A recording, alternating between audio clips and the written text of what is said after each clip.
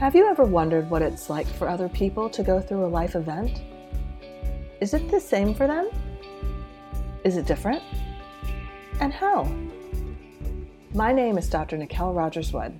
I'm a psychologist. I'm doing a podcast with my mom, Dr. Elsa Rogers, a retired dean of general studies. And we're going to be talking to different people about what it's like to go through a single life event at the same time. To quote the Backstreet Boys, oh my gosh, we're back again. Yes, we are. Yes, we're back. And Mom, this is actually the podcast season that nearly never was. I wasn't sure if we'd have more to talk about. You and I, we talk all the time, but the stuff that we talk about, I don't think they're worthy of a podcast. I beg your pardon? We always have scintillating conversation. Says you. Yes. If you count asking what the deer ate last night and which errands we need to run. Yeah, that's the fascinating stuff. It's exactly what people want to listen to when they're in the car taking a walk. But I'm serious when I say that this season nearly never happened. Because when I think back to the interviews that we did on our last two seasons, I enjoyed all the conversations we had, and it seemed like the theme was easy to come by. But as you and I kind of talked about, do we want to do this again? There weren't any new ideas that we felt really excited us or jumped out at us. Plus, we started this podcast during lockdown when suddenly we had all kinds of time, and now life post-lockdown is pretty busy. So I kind of thought we might have completed our podcast journey. Yeah, so did I. So what are we doing here? So out of the blue, I got a message from someone I knew in college. Her name is Lauren Huffmaster, and this was back at the end of 2021. And that message resulted in a phone call, and what we talked about kind of seemed like a conversation that should be had at a larger scale, like that no one was talking about some of the questions and topics she was raising. And the more we talked, the more I thought, well, a podcast seems like a really good way to have this conversation. But I'm kind of getting ahead of myself a little bit. But I tell you what, now I'm really curious. So, what's the season about? Oh, like you don't know. You were there for all of the interviews. Okay, Nikel, I'm pretending just for effect.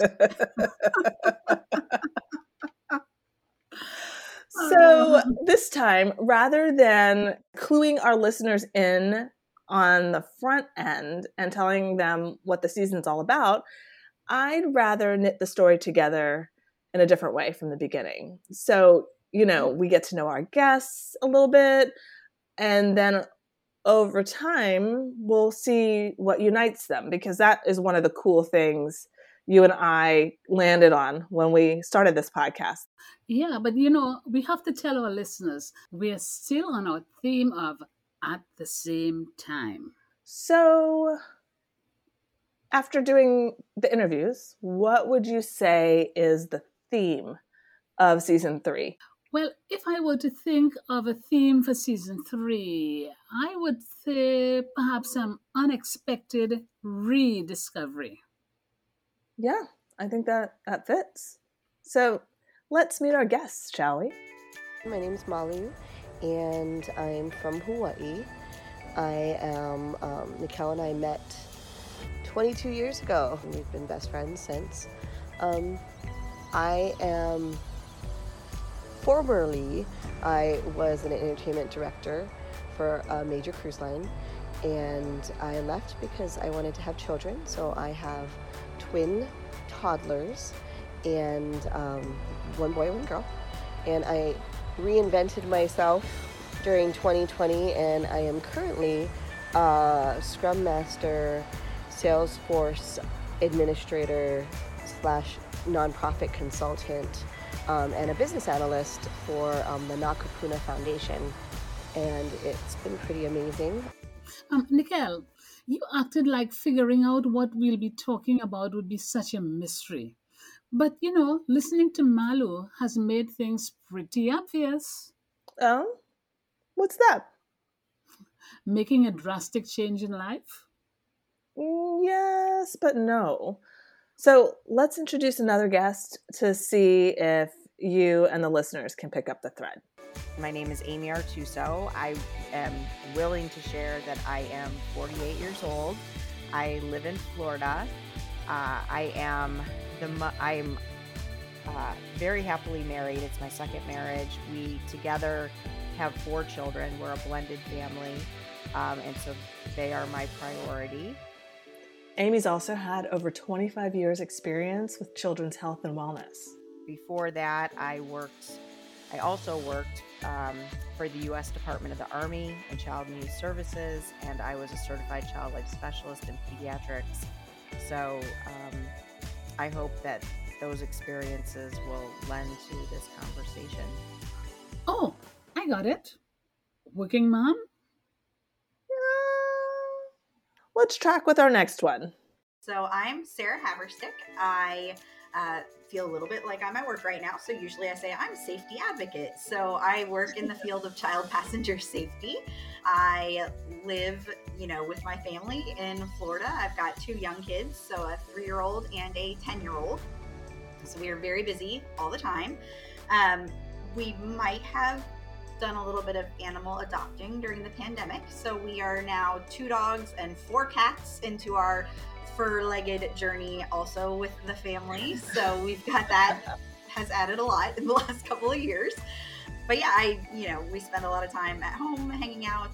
I have been in the field of child passenger safety for 15 years. So it's not just a career, but it's really a passion for me. So it's fun to get to do a lot of educating with families all across the country. That's, a big focus of what I do every day. And can I ask a question? I've never heard of the role of a passenger safety. Can you tell us some more about that? Yeah, absolutely. So I didn't know much about it when I got into this either. My background, I went to Rutgers, go RU, up in Jersey, and I was a political science undergrad. So, my background was I thought I would, go and, live out the dream of the West Wing, because that was like my favorite show in high school. So I'm, going to go change the world and, be that person. And I did actually go and work for the mayor of Nashville. So that was my first big job out of college. But then as he was leaving office, I moved over to Vanderbilt and worked at the Children's Hospital for many years. But I was told at the very beginning, like, okay, one of your outreach projects are these car seat checks. We're going to call all these law enforcement officers. You're going to try and convince people to show up at your car seat check, and then you're going to bring all this stuff, here's all the supplies. So the first one we did, I'm on the phone begging people to show up to help me as these car seat technician people who I really didn't know much about. Please come and help. We're going to be at this, school for 2 hours this afternoon. And then when I get there, I'm setting up tents, I'm getting everything together, but then I couldn't help the families. Then I'm just, kind of there twiddling my thumbs while these people that I had begged to show up were doing the work. And I said, hold on, we can do more than this. So then that started my injury prevention and child passenger safety journey. So I became a car seat technician. It's a national certification program where you learn how to properly install car seats. It's really about education and empowerment for families. Unfortunately, we know that car seats are mostly not used correctly. So car seat technicians are there to really help families feel comfortable and feel confident in the work that they're doing with their kids. Because unfortunately, motor vehicle crashes are the leading cause of unintentional injury death for kids. So despite the fact that we've got really fabulous car seats out there, if you don't understand how to use your car seat, or you're not using the right car seat for your child, it's not really going to be a big benefit. So, once we went through the class, 1 week before I got married was when I got certified. Exactly a week before the wedding day, we finished the class, and it's just been a passion since then. So, I was a car seat technician long before I had kids. When I had my babies, it was literally the only thing I wasn't terrified about before my daughter was born 10 years ago. I could get her in the car seat. Everything else was, complete chaos, but the car seat I could handle.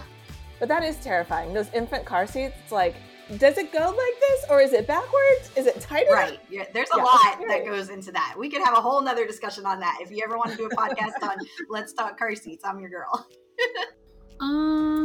I don't think I got it. Yeah, that one kind of threw a wrench in there. So maybe the fourth one will get it. My name is Lauren, and I am a young mom. I was living as a teacher. I was raising my kids. We were having the typical perfect American life. We always said 2 dogs, 2.5 kids, and a picket fence. Not quite. Okay, so still nothing? In that case, I think it's time to tell you. Recently, I've been diagnosed with cancer. The timing is kind of ironic for me, or symbolic, if you will, because this week marked the 1-year anniversary of me hearing the words, "You have cancer." Oh, wow. I wound up being diagnosed with acute lymphoblastic leukemia, which leukemia is a blood cancer. So that's like essentially my tumor was my blood. My blood was not doing what it needed to be doing. When my children were 2, 4, and 6, I was diagnosed with breast cancer. That's really sad. Yes, but, and there's a really big but. Miguel. No. This isn't a Sir Mix-a-Lot moment. It's just to say that in our society, this is where the story usually ends. That somebody gets cancer and, oh my gosh, their life is over and that's it. But really, it's so much more than that. And that's what the season is about. I think you're right, because most of the time we hear about an illness, but we forget the person who's experiencing that illness, and we need to get to know that person. Exactly. So I think the whole experience of being diagnosed with a life-threatening illness causes someone to kind of shift their perspective, and their realization begins to shift, and they begin reinventing or rediscovering themselves for who they are. Yeah. So essentially in this life, illness happens, and the question that we all have to answer for ourselves is, will you let that illness define you, or will you be the one to redefine your life? Let's listen. Cancer does this. It shifts your identity in one way or another. Every expectation you had for life is just now in question. And so for me, I was just no exception to this. My terminal diagnosis really put me in a tailspin. I didn't know what to do, except to me, stage 4 cancer meant death and dying. And so I woke up every day and I tried to figure out how to die better. That was my only goal. I woke up and just tried to figure out how to die better. And clean my house and separate my things into groups, and for my kids, each of my kids and my nieces and nephews, and that's all I did. And I did that for 3 months, every single day. And at 3-month mark, I woke up and said, I don't feel like I'm any closer to dying well. This isn't helping me, right? And it's really, I'm not the person I want to be. I'm living in a very dark space. I feel like it's getting darker all the time. And I really had this moment where I was frozen. I sat on the side of my bed and I was frozen. And I said, if I get up today and I do the same thing I did yesterday, I don't know that this cycle will ever be different. And is that how I want my life to be lived out? And at that point, I didn't know if I had a year or 2 years or I just didn't know. But I sat there for a long time and said, if I had 2 years and I spent every day dying, what did I live for? Like, why did I have life at all? And so I decided right then that whatever time I had, I was going to spend every single day living to the greatest extent possible for that day and for the purposes and the passions of my heart. And I would move toward my passions, not toward my death. That was Lauren, the mom of 3 who was a teacher before she was diagnosed with cancer. So what does it take to have such clarity of purpose? Also, why is it so difficult for us to get that kind of clarity?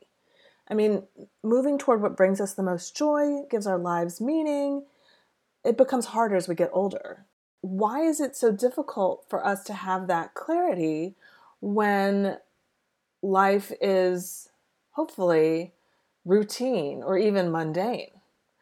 When I'm seeing clients, I often ask them, what do you want your life to be about? So it seems really curious that if existentially having meaning and purpose helps us to live a better life, that we can lose sight of that so easily. And it's often the thing that goes out the window first when we are looking at, okay, what is it that I need to do today, particularly during adulthood? So for me, I think about not being able to see the forest for the trees. And whenever I use that metaphor, I think about my high school English teacher. So she used to use that metaphor all the time, and I never really got it. Actually, when I wanted to use it in class, I had to pause and think, okay, am I saying it right? Is it forest for the trees or trees for the forest? But as I got older, I actually started to understand what it means. So essentially, we get so caught up in the details that we lose sight of what all of it means, what it's all for. And to bring it down to something more specific, in my life, one clear area where that happens is with the dishes. They're going to be there later, I promise. And there will probably be even more of them. But it's still really difficult for me to stop and say, this other thing is more important. Especially if that other thing is resting, watching Bluey with my kids, or something that's not on my to-do list. But when you think about it, isn't all that other stuff, rest, connecting with other people, isn't that really what life is about? Of course, it goes without saying that no one wants to be diagnosed with cancer, but there's something about the journey through crisis that causes a fundamental shift in the person who's been diagnosed, and in some cases, there's also a shift in those who walk that journey alongside that person. One of the hardest things for people to navigate when they go through a major change that's not expected and often not wanted is the discomfort, the pain, the confusion. And when I am working with clients who are in this kind of space, the question that most frequently comes up is, can't I skip this part? And I always say, no, we can't. We need to live through it and try to learn something in the process. So what you'll notice as we learn more about each of our guests is who they are as people and what their individual journey was like and some of the takeaways that they gained from their journey. It promises to be a very interesting season, and although we are discussing something heavy, cancer, something that has touched every area of these women's lives, we also learn a lot about resilience and hope and new ways of seeing the world around us. I really hope that you will join us to get to know each of these women. They're really incredible, and just about every interview ran long because they're so interesting. And I left each conversation feeling inspired, and I hope that in listening to our episodes this season, that you too will leave feeling inspired. This season on At the Same Time, I had fallen apart, but I knew that I couldn't just fall into depression because, again, I'm a single mom of twin 4-year-olds, a little boy and a little girl who rely heavily on me. And luckily I'm blessed because I'm currently living with my parents who are incredibly supportive and helping me with the kids, especially when I was that sick before. But going down without a fight was not an option for me.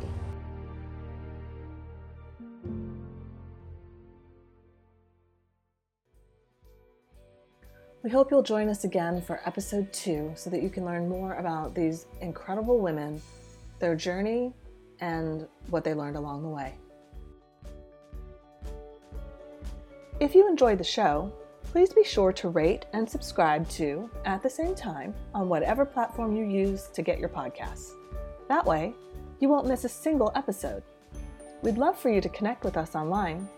Our website is sametimepod.fireside.fm. You can also send us an email. Our address is sametimepod@gmail.com. Thank you to our guests, Malu Panohu, Amy Artuso, Sarah Haverstick, and Lauren Huffmaster. Episode written and produced by Dr. Nikel Rogers-Wood. Music by purpleplanet.com. Copyright 2022 by Nikel Rogers-Wood, PhD, and Elsa Rogers, PhD.